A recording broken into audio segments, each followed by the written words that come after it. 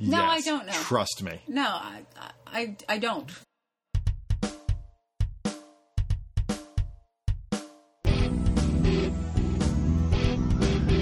Hello, everybody. Welcome back to Writing in Real Life, a podcast about writing, publishing, parenthood, and marriage. I'm Barry Laga. With me is Morgan Baden, my wife and my co-host, and A few other things, hopefully. Baby mama. Yeah, that's Sure. a big one. Mm-hmm. Yeah, that is Yeah. a big one. Muse. No, I'm Muse. just kidding. No, seriously. Well, we've got this book that That's true. my agent is now reading. As we That's speak, the probably. update. As we speak, she's probably reading it, and you certainly inspired that book. So Muse is a fair title. I was going to say early editor, Oh, that's fair. early reader, early editor, but no, you want to go old school Greek mythology. That's fine. You'll get no complaints from me. So last week, you said that you liked being married. You loved being married. And we had a little discussion about marriage and how great it is. But also at the same time, why do people think it's so special? Why do people make such a big deal out of it?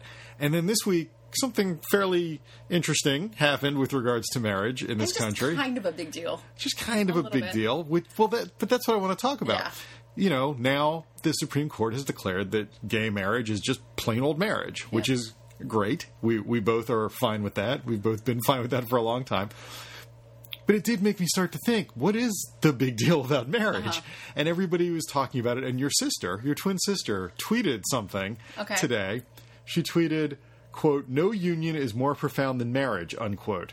Taking a break from celebrating to say #barf.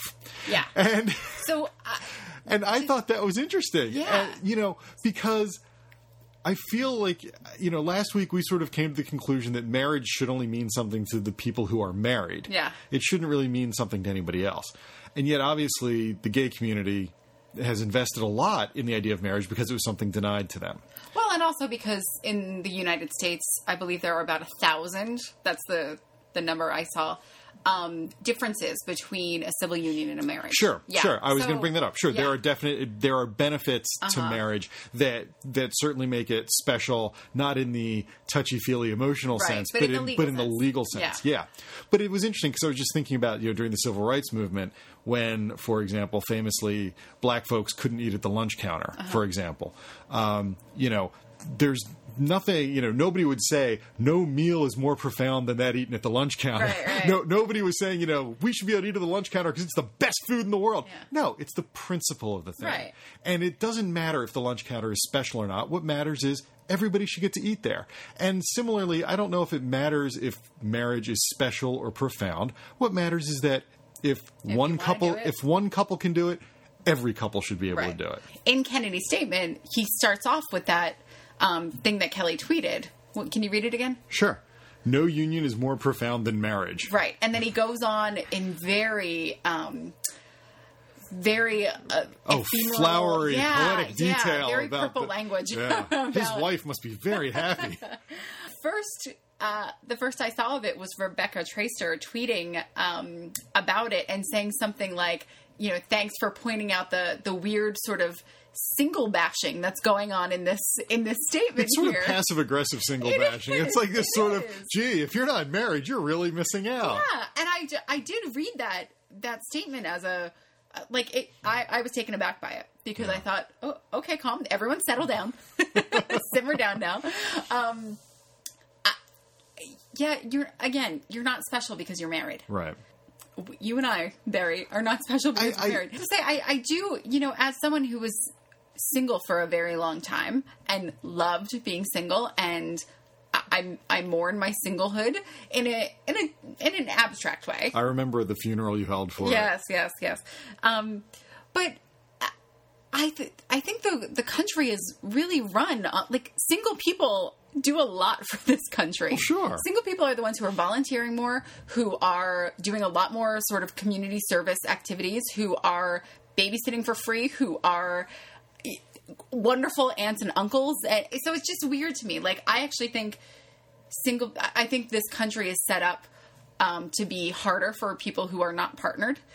And probably it is. It definitely is. And now I feel like there's this weird statement out there about how it's strange because I think I sort of think one of the conclusions we danced around last week, but never came right out and said, is that I think marriage is special when you make it that way. And I think there are so many examples of bad marriages marriages entered into and maintained cynically and that sort of thing, that to say no union is more profound than marriage, to me feels like vastly simplifying the situation. I think if you were to say no union is more profound than a dedicated, committed partnership of life. Marriage, right, but there are marriages out there, quite frankly, that suck. There are people who are miserable in their marriages, and to say that there's no union more profound than that, just because it has the title of marriage to it, feels weird to me. I also, what my first gut reaction was when I read no union is more profound than marriage? It was, I can think of one right away, and that's of parent-child. You love the baby more than me. I do. Great. I'm going to put that on the table. I do. I knew I was going to have to get rid of her someday. No, I'm serious. And I've heard this a lot over the years. This idea that you should love your spouse more than you love your kids versus should you love your kid more than you love your spouse. Obviously, it's not a competition. But I'll win. But my kid always comes first. Wow. Is that okay to say in public? Woo! Only you can decide. Only you can decide. It's interesting. I have heard arguments both ways. Me too. And to be honest with you, I just try not to think about it. Well, that's actually a really good point. Like, it shouldn't be something that is even in your head as a thing to worry about. With any luck, you and I will never be in the situation where it matters. Right. Well, with any luck, so I just try not. Right? I just try not to think about it. Yeah, it's just one of those things that I don't know. I did read that, and not even in a competitive way, but like I do believe that the bond between a parent and a child, is the strongest bond. There are differences in the universe. There are differences, though, because except for the bonds between twins. Oh, I'm just kidding. No, you didn't. Hashtag not kidding. No. I really am kidding. The twin apocalypse is upon us. There are differences. The parent-child bond is not a voluntary one on the part of the child. That's true. The child does not consent to that bond. The child has no choice. That sort of thing. So there's a lot of arguments you can make one way or the other. Again, I just try not to think about it and hope that I'm never put in a position where somebody has a gun to your head and a gun to Leia's head and says pick choose. one. Of course. Yes. If that ever happens, you'll watch. My head will spontaneously explode. I'm giving you permission. Save Leia. I'll never get to say it because my head will spontaneously explode. Anyway, so there we go. We are both thrilled for our gay brothers and sisters who can now get married, and at the same time, it's not that big a deal. No. I'm joking. No, okay. It's a huge deal, of course, because like I said, it's the principle of the thing. Everybody should get to at the lunch counter. Marriage is great. Yay, marriage. For people who want to get married. Okay, so moving on. Since we talked a little bit about marriage, I want to talk about the baby and babies in general. Okay. And I have sort of an existential question. Oh, gosh. Yeah. And that is, what is the default expression for a baby? This is something I think about during the day. I know, you're very fixated on this. And I want to get your read on it. Okay. I spend time with the baby during the day. I don't just shove her in a closet and ignore her most of the time. So, and sometimes she will be sitting very quietly, focused on, the toy in front of her or her hands or whatever. And I suddenly feel bad because she looks like she's not having a good time. She doesn't look sad or upset, but she just looks very pensive, as pensive as a baby can get. Yeah. And so I do something and she looks up and she laughs and she smiles. And I'm like, great. I made her smile. I made her happy. And then I think, but maybe, she needed to be pensive in that moment, and I actually did a bad thing by distracting her from whatever was making her pensive, And maybe that part of her brain that's going to have her, solve homelessness was forming in that moment, and then I made her laugh, and now it's gone forever. Dare I say you might be overthinking this a little bit. I'm just wondering, if a baby is looking pensive. Yeah.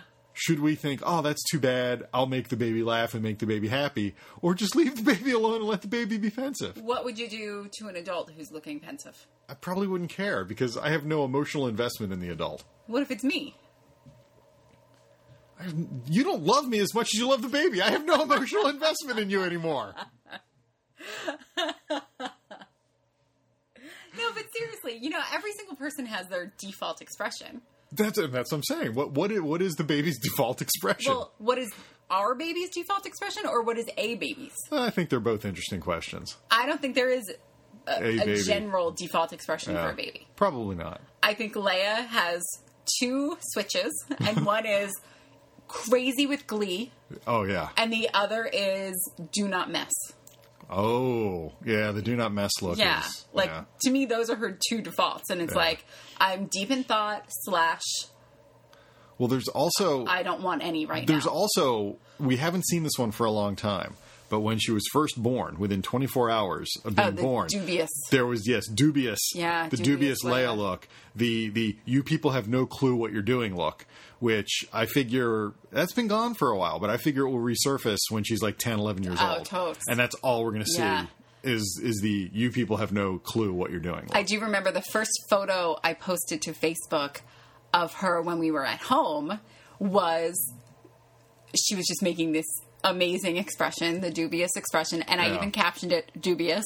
And every comment on Facebook was about how much trouble you and I were in because if this is what she thinks of our parenting already. Yeah. And it was only like 48 hours in, and she already was like, these people are clueless. Like these people do not know what they're doing. So yeah, okay. All right. Well, thank you for indulging me. It's just one of those things where I don't know why, but I feel like when she has that sort of pensive look, I feel like, something's wrong. I better make her laugh. Yeah. And I don't know why I think that. Well, I wonder if part of it is like, if you're sitting there and you're both just enjoying some quiet time in the same room together and she's happily playing and you're happily iPadding or something, filming videos of her, which you do a lot, do you feel like you need to check in with her and make sure that she knows you're there? Maybe. I don't know. It's just... I kind of do that too with her. It's just strange. Maybe it's because I'm uncomfortable with her being quiet for long stretches. Okay. I'm not used to that. Yeah. I'm not used to her being so quiet. So I think something must be wrong. Although, if something's wrong, she's going to scream. So we've learned that lesson. Yeah. But speaking of her being quiet, and speaking of her glee, I want to talk about something else. This new age we have entered into. Oh my goodness. She is 8 months old now, and we have entered into what I like to refer to as the age of the screech. Yeah. And not the Saved by the Bell kind. Not the Saved by the Bell kind. Not the guy who just got thrown in jail for stabbing that dude. Which, who didn't see that coming, by the way? Anyway, Leia sounds like a pterodactyl.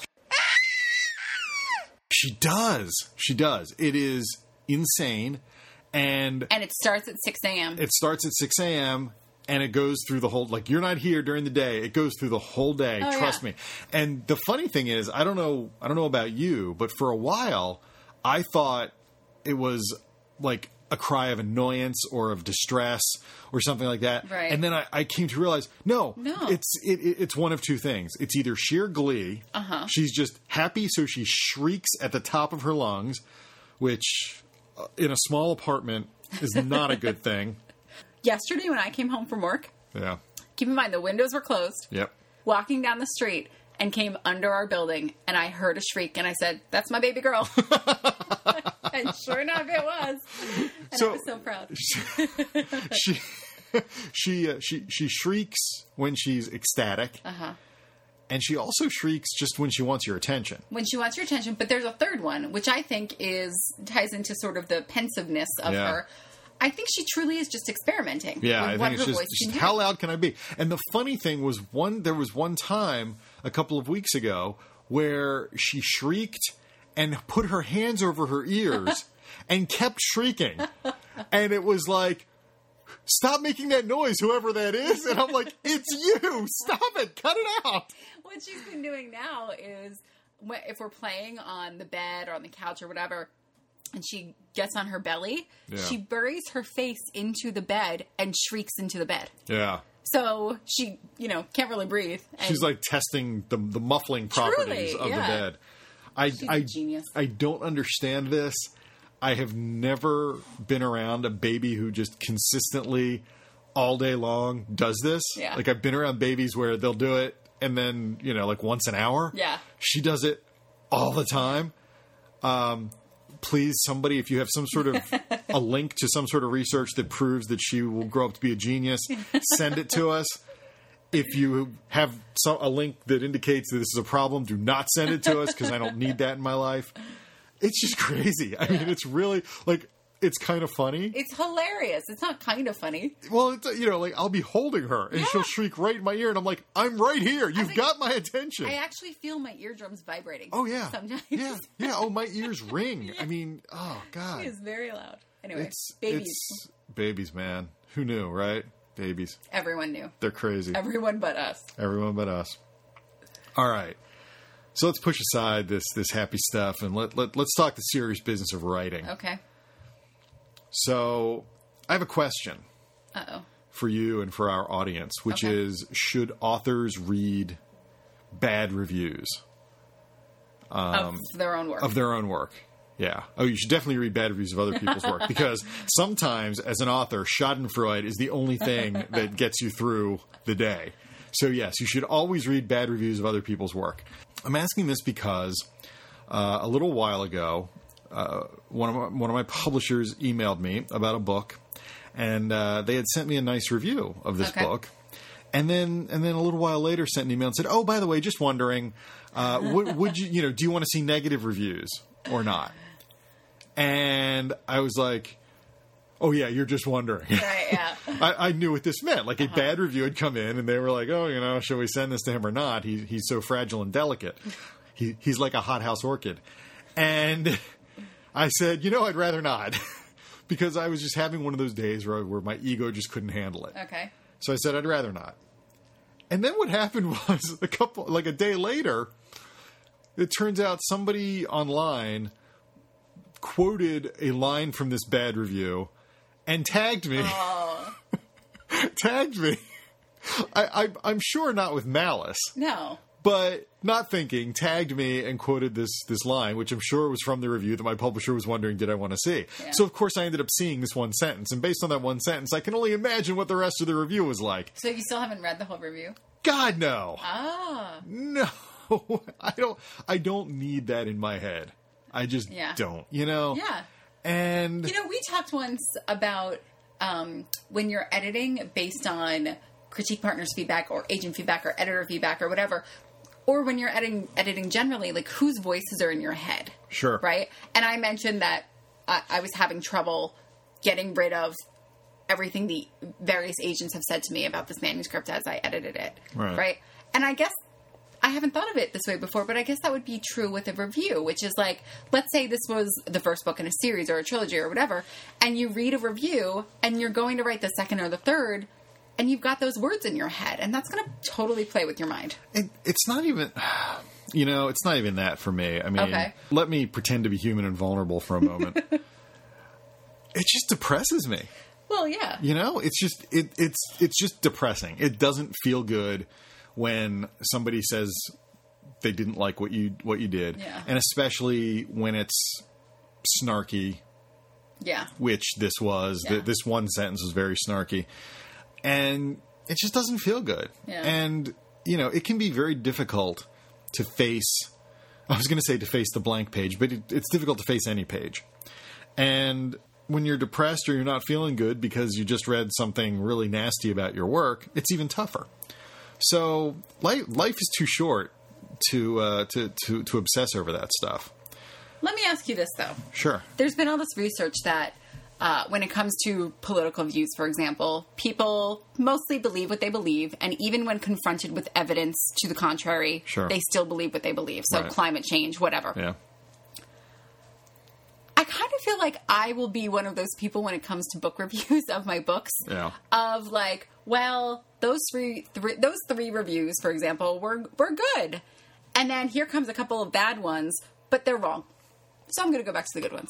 Like, look at those dummies over there. They're wrong. I don't care. Let me go back to the good ones. Yeah. Is that maybe something that would happen to you? Here's what happens when I see a bad review. You either get angry because clearly the person's an idiot, but now their opinion is out there and could be poisoning other people with their stupidity. Or you read it and you go, wow, what if they're right? Okay. Not that person is right, but what if they're right? Because this is a subjective business. Yeah.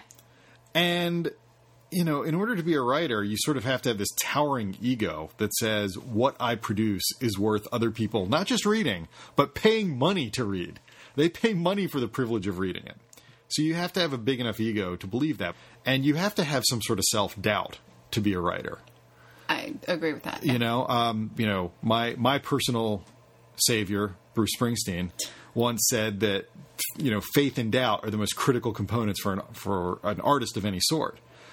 You have to have absolute faith in your artistic vision, but at the same time, doubt tempers your faith and makes it real. And that's how I feel. And so once you've got that doubt, once you have that self-doubt, all sorts of things come in through that. It's like a little crack in the house that all the cockroaches and mice sneak in through, Yeah. And you can plug it up as best you want, but they're already in the house. Yeah. And that just means that sometimes something like this can really impact you. Okay. So anyway, I saw this review, and the point I was getting at was, should we read it? Because in this case, I ended up stumbling on it anyway. Yeah. And would it have been better to have been prepared for it ahead of time? Like to read it on your own terms. To read it on my own terms rather than to be smacked in the face with it when I least expected it, innocently looking online and, and somebody tags me with this really snarky, mean line. Yeah. I don't know. I don't know what the answer is. But is there a point where you're just like, they're allowed to have their opinion? Well, you always think they're allowed to have their opinion. It's that part that's hard. Okay. Maybe it's just me. I don't know. It's not easy for me to if somebody says, hey, I didn't like that book, it's like, okay, not every book is for every reader. But when somebody decides to go into detail But that's their job. Sure. Yeah. Oh, sure. But it's not their job to be snarky. That's the thing. Like, I think there's a way of saying, I didn't like this book, or I think this is a bad book. I think this isn't worth your money or your attention. There's a way to say that. Sure. And then there's just, I'm just going to be mean because I can be. Well, and to be fair, I mean, not to be cryptic here, but that review journal is known for being not the nicest. Sure. So I think you sort of have to take it for what it's worth. Of course. And but the point of this question was not about this specific review. No. Because it's just an example of a case where I tried to avoid it and it chased me down. Right. And it makes me wonder, should I even bother trying to avoid it in the future? So I don't know what the answer is. With the books that I've ghostwritten, I've read the reviews of them. Yeah. It's obviously a little bit different because it's not my plot necessarily. Sure. But it is my writing. And you better believe I read all of those Goodreads reviews for the first ghostwritten book that I did. Oh, I stay away from the Goodreads reviews, man. No, but I got a kick out of it. I enjoyed it. Because most of them said wonderful things like, this is the best book in the series. And I was like, heck yeah, it is. Of course it is. Really it's because good. I wrote it. No, but and there's a part of me that's like, as my personal savior said, you're never going to have Tori Amos, you're never going to have 100% of people liking you. Sure. You're not, I'm not Vanilla Ice Cream. This is Tori saying that. Barry, you're not Vanilla Ice Cream. You're not. I know. I know. There are authors out there who are very, very, very much vanilla ice cream with vanilla whipped cream and a cherry on top. And who doesn't like that? That actually sounds really good. I know. I'm going to go make a run to the bodega. I will be right back. Okay. We'll play some elevator music while Morgan runs out to the bodega for ice cream. Okay, we're back with Sundays. Oh, I wish that were true. No, but do you know what? I guess maybe I'm saying to you, at some point, don't you just have to learn the lesson that not everyone is going to love all of your work, and you have to be okay with that. And I'm saying I do know that. Yeah, I do know that. But you're not okay with it. It's not that I'm not okay with it. It's that it's that sometimes, depending on the circumstances, it provokes an emotional reaction. Yeah, of course. And I would just rather avoid that. Okay. Because who wants to feel depressed or angry or whatever? All right, listeners. Let us know. Yeah. I will say that my friend Jen from college, way back in the beginning of this podcast, sent me an email with some thoughts about reading and book reviews and yada yada. And I happen to have her quote right here in front of me. Go ahead and read it. Where she says, "I only care about reviews when it looks like the reviewer is smart. If a book has a bunch of meh reviews, but they're all half thought out and misspelled, it doesn't deter me at all."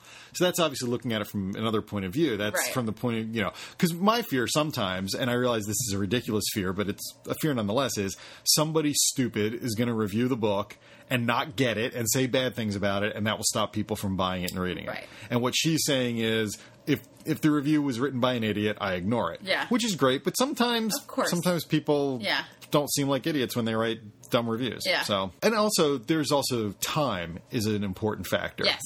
As time passes, I was on a Google Hangout the other day, and we were talking about male survivors of sexual assault, and of course I wrote Boy Toy, so that's why I was there. And the guy who was asking the question said that he had come across a Goodreads review that had referred to my book Boy Toy as MILF porn. And I actually remembered, because I remembered seeing that review a million years ago, and actually what it had said was not MILF porn, it said it was badly written MILF porn. And enough time has passed that I was able to laugh at that and say, no, that book is exquisitely written MILF porn. So as time goes by, it becomes a little less raw. Well, it's like I have email folders set up of all of the rejections from agents and editors when my first book was on submission. Right. And it's like, they're there. At the time, I could not read them. Yeah. So I just filed them away, knowing that at some point I would be far enough away to be able to read it and not be destroyed by it. Well, and that's why I started years ago a feature on my website called This Week in Rejection, where I post my old rejection letters, which is hilarious. Going back to when I was in 8th grade. Yeah. And I do that because it takes the sting out, And it's just good to look back and go, wow, that really bothered me when I was 15, and now I'm like, wow, they were right. Yeah. And similarly, years ago I submitted a picture book to a bunch of places. Nobody wanted to publish it. I don't blame them. But I remember, my agent just sent me the rejections, and one of them said something like, "We are familiar with Barry and we love his work and his trademark wit. We wish he had brought it to this project." It's my favorite rejection ever. It's just... I feel like you should get that tattooed on you. We wish he had brought it to this project. If I were ever to get a tattoo, that would probably be it. And now I can laugh about it. At the time, I was devastated. Of course. And I was so pissed at my agent for just forwarding that to me with no comment, just forward, here's another rejection, throw another one on the fire. But now, it's funny as hell. Yeah. You brought up something earlier about this snarky bad review about one of your books. Yeah. And I think I think there is a line between someone who genuinely doesn't like your book.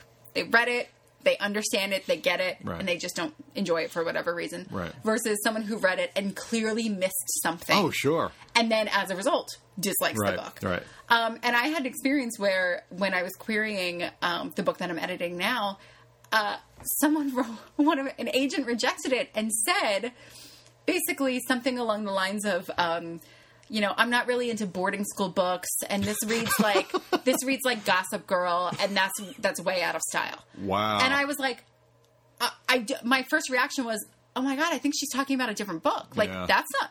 She's clearly talking about a completely different author who queried her. Right. Like, this is not meant for me. She may have had a little cut and paste mistake there. Yeah, and I remember even showing it to you, and you were like, either she's made a mistake here, and this is for a different book, or she clearly did not get this book. And my saying about such people. No. They read every word of my book, but they didn't read my book. Okay. There are people where they have written reviews where I'm like, oh, they read every word I wrote, but they didn't read my book. Oh, I like that too. I don't understand how it happens. I don't know if they get distracted. I don't know if they're just bad readers, because, I would blame myself, but other people got it. Right, I don't think it's me. But at some point they go off the rails and they just completely, they read something that wasn't there, and it's really weird. That is weird. Really weird when that happens. Reading it in a different universe. Than Yeah. Kind of like how Chris Christie can go enjoy Bruce Springsteen shows. Oh, don't get me started on Chris Christie and Bruce Springsteen. Where is the disconnect he's there? met Bruce Springsteen. I know. And Bruce Springsteen has, all but said to him, "You're a horrible person. My music is not about you." Right. And Christie just doesn't get it. So that disconnect there is pretty blatant for some people. Right. Anyway. Right. So I want to rant about something for a minute. And you're giving me... I feel like you should insert some kind of rant music there when you... Probably. Yeah. You're giving me that look that says, when do you not rant about something? No, this is the look that says, do I have time to go make a martini before you... You can just leave for a few minutes and come back and I'll still be going. So a couple of weeks ago, we talked about... we brought up, tangential to another topic, the fact that Netflix... can tell when you've stopped watching something or when you pause or when you rewind or whatever, and that they use that information when they're creating new shows. And we talked about, God, could you imagine if they could do that with books? And I said, that's when I will burn this industry to the ground before I leave. Right. Well, I've got my gas can and my lighter because Amazon has begun a program whereby they're going to pay authors based on how many pages of a book readers read. Now, it's not even pages, right? It's number of words? No, it's pages. Oh, it's pages. It's pages. Now, obviously, they can only do this with ebooks, and they're only doing it, it turns out, with their Kindle Unlimited program, which is this opt-in thing for self-publishers, blah, blah, blah. So I'm not as furious as I was when I first read about this, but it is only a matter of time before Amazon starts offering this service, or more likely selling this service to publishers. I don't know. Yes. No, yes. I don't know. Trust me. No, I don't. Oh, trust me. I think that they are doing this as an experiment. I think it's insane and stupid. I'm dying to know what happens, but I don't think this is going to become the industry model. I am waiting for the day when an editor says to me, you know, the data we have from ebooks shows that the average reader stops reading at a point where the main character says something like this after a sex scene. So you should really change your sex scene. And that is the day I will open the cap on that gas can. Sure. I'm telling you, it's going to happen. It is inevitable. I'm not saying it's going to happen tomorrow or even 5 years from now, but it's going to happen. I promise you. Somebody will try to make this a thing. Well, somebody trying doesn't mean it's going to be successful. I'm laying it on the table here. I disagree with you that it is going to happen for traditional publishing, as we know. Well, traditional. Who knows how long traditional publishing, as we know, it's going to be around. Anyway, I think it's insane, but like I said, I'm dying to know what happens with the Amazon program, but it really is it's crazy, wacky experiment. It's absolutely crazy. Yeah. Okay, there we go. I just wanted to get that off my chest. Oh, do you feel better? No. Oh. Then what is the point? Well, now I've put it in everybody else's head. And now, share the misery. And share the, first of all, share the misery. Second of all, there's going to be some percentage of people listening who will be as angry as I am. And now I feel better because there's other people out there angry about it. And I don't feel like I'm the only one. What? Way too much insight into how my head works, huh?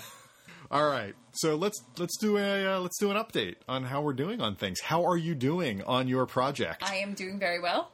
Yay! I am rolling along here. I'm at the point now where each chapter that I'm working on, I'm basically able to do a full chapter in a night. That's great. I'm not working every night, but I seem to be working every other night, which is really awesome. Right. And so I'm really pleased with how it's going. And I think last time we checked in, you were at like page 120 out of 400. Yeah. Which in terms of percentage of work was actually at least, probably 50%. Yeah. Where do you think you are now? Do you have an estimate? Probably 55%. 55%.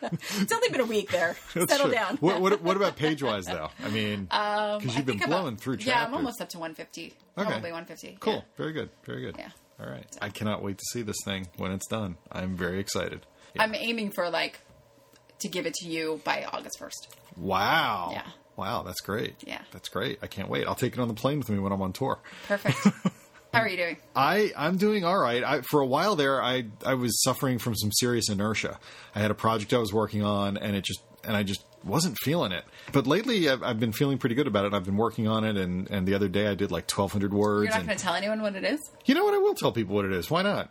Breaking news. I did 3 prequel short stories and a prequel novella for I Hunt Killers. And they were sort of to flesh out the backstory and some characterization. I had a lot of fun writing them, and the people who've read them have really seemed to enjoy them. And there was one for each of the kids, and then the novella was about the sheriff who caught Billy Dent way back when. And I always intended to write a prequel about Billy, when Billy was out hunting before anybody knew who and what he was. And so that's what I've been working on. And it was supposed to be a short story. And I think it might end up being a novella. I don't know. I'm not sure. We'll see. It's still early days. I'm not that deep into it, but it feels like it might end up. It's either going to be a really long short story or a novella. Yeah. So I'm having fun with it. Like as you're talking, I'm just thinking about like prequels, short stories / novellas for already existing books and series and trilogies and whatnot. They're kind of like the deep cuts on an album, like or the B-side. Like they're for the real fans. Oh yeah, definitely. I mean, and I'm very careful to construct them in such a way that they're entertaining and fun and interesting. But if you only read the books, you don't feel like there's pieces missing. Okay. I feel like that would be unfair. Yeah, of course. The other thing that I've sort of been doing is I've been going through all these notes, these story notes, ideas and little snippets and stuff that I've kept over the years. And I've been going through those recently and finding things where I'm like, oh, that's right. I meant to do a short story about a superhero who blah, blah, blah. And so I'm having fun going through those, and I'm going to be playing around with some of that stuff too. Nice. So that's I love doing that. That's been on my mind for me to do as well. Yeah. Just like look at old. Yeah. Just like take a deep dive through the old stuff on the hard drive and see what's there. And you're like, oh my God, I was so excited about that. Why didn't I do it? And then there's some things where you're like, oh, what was I thinking? Of course. But then you find the really cool stuff. And you're like, I definitely want to do that. Yeah. So that's cool. That's cool. So, what are you reading and or recommended reading? So, I literally just last night stayed up late to finish Daughter of Deep Silence by Carrie Ryan, which is her newest YA. Yes. I kind of sped through it because I really loved the plot of this. I haven't seen it before in YA. I thought it was really cool. Basically, there's a teenager named Frances, and she's traveling with her family on a cruise ship, and something terrible happens. And you start the book by she's rescued. She's been adrift at sea for 7 days with her best friend from the ship, and her best friend just dies right before they get rescued. And wow. Anyway, so you find out through flashbacks throughout the book details about what happened, like, to this huge cruise ship. And then you realize the other two survivors have invented a story about what happened. And now this teenager, it's 4 years later, she's basically recreated an identity for herself because she is trying to, because she knows that she saw what she saw and she's worried about her safety. So she's trying to take revenge on the two people who are lying about what happened on the ship and trying to figure out why are they lying, what's in it for them, and to get them to confess the truth because she feels crazy because for 4 years the entire world believes that this, scenario A happened when she knows it was scenario B. And cool. So there's a lot of sort of manipulation going on, and so I was really intrigued by the plot. So cool. Well done, Carrie Ryan. Cool.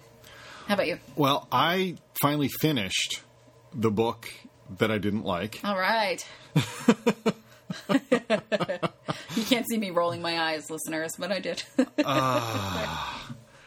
Anyway, the less said about it, the better. It's over. Honestly, I would go into a frothing rant about it, but I know that it bothers you when I'm mean to other authors on the show, so I won't. No, it's not even that. It's just that if you're not going to name the book and right, have an actual critique of it. I'm not going to do it. Yeah, I'm not going to do it. It's just, I regret it, and I've decided that... you have book regret. I do. I have serious book regret, and I've decided that from now on, if a book has not totally grabbed me by 100 pages, I'm done with it. 100, okay. 100. I just picked 100 out of nowhere. Okay. Anyway, speaking of which, I started reading The Girl with the Wrong Name, which is by Barnabas Miller. And such a great name, Barnabas. And Barney Miller, from the old TV show. So that's awesome too. Wait, who? I'm just kidding. I'm just kidding. It's not a show if I don't put in an age dig. So yeah, I just started reading it, and I am up to page 100, and I'm going to continue reading All it. right. So that tells you everything you need to know right there. I won't say much about it or recommend it or anything until I'm actually finished it. Yeah. But it's got some interesting stuff going on, and I'm enjoying it. Great. So there you go. So that is it for us on this rainy June day, which feels like a day in October. Thank you all for listening. Please visit us at writinginreallife.com. Follow us on Twitter at WIRL Podcast. Subscribe to us on iTunes. Rate us on iTunes. Send us email. Give us suggestions for things to talk about. Comment. All that stuff. We love to hear from you. And we will talk to you all again next week. Thanks. Bye.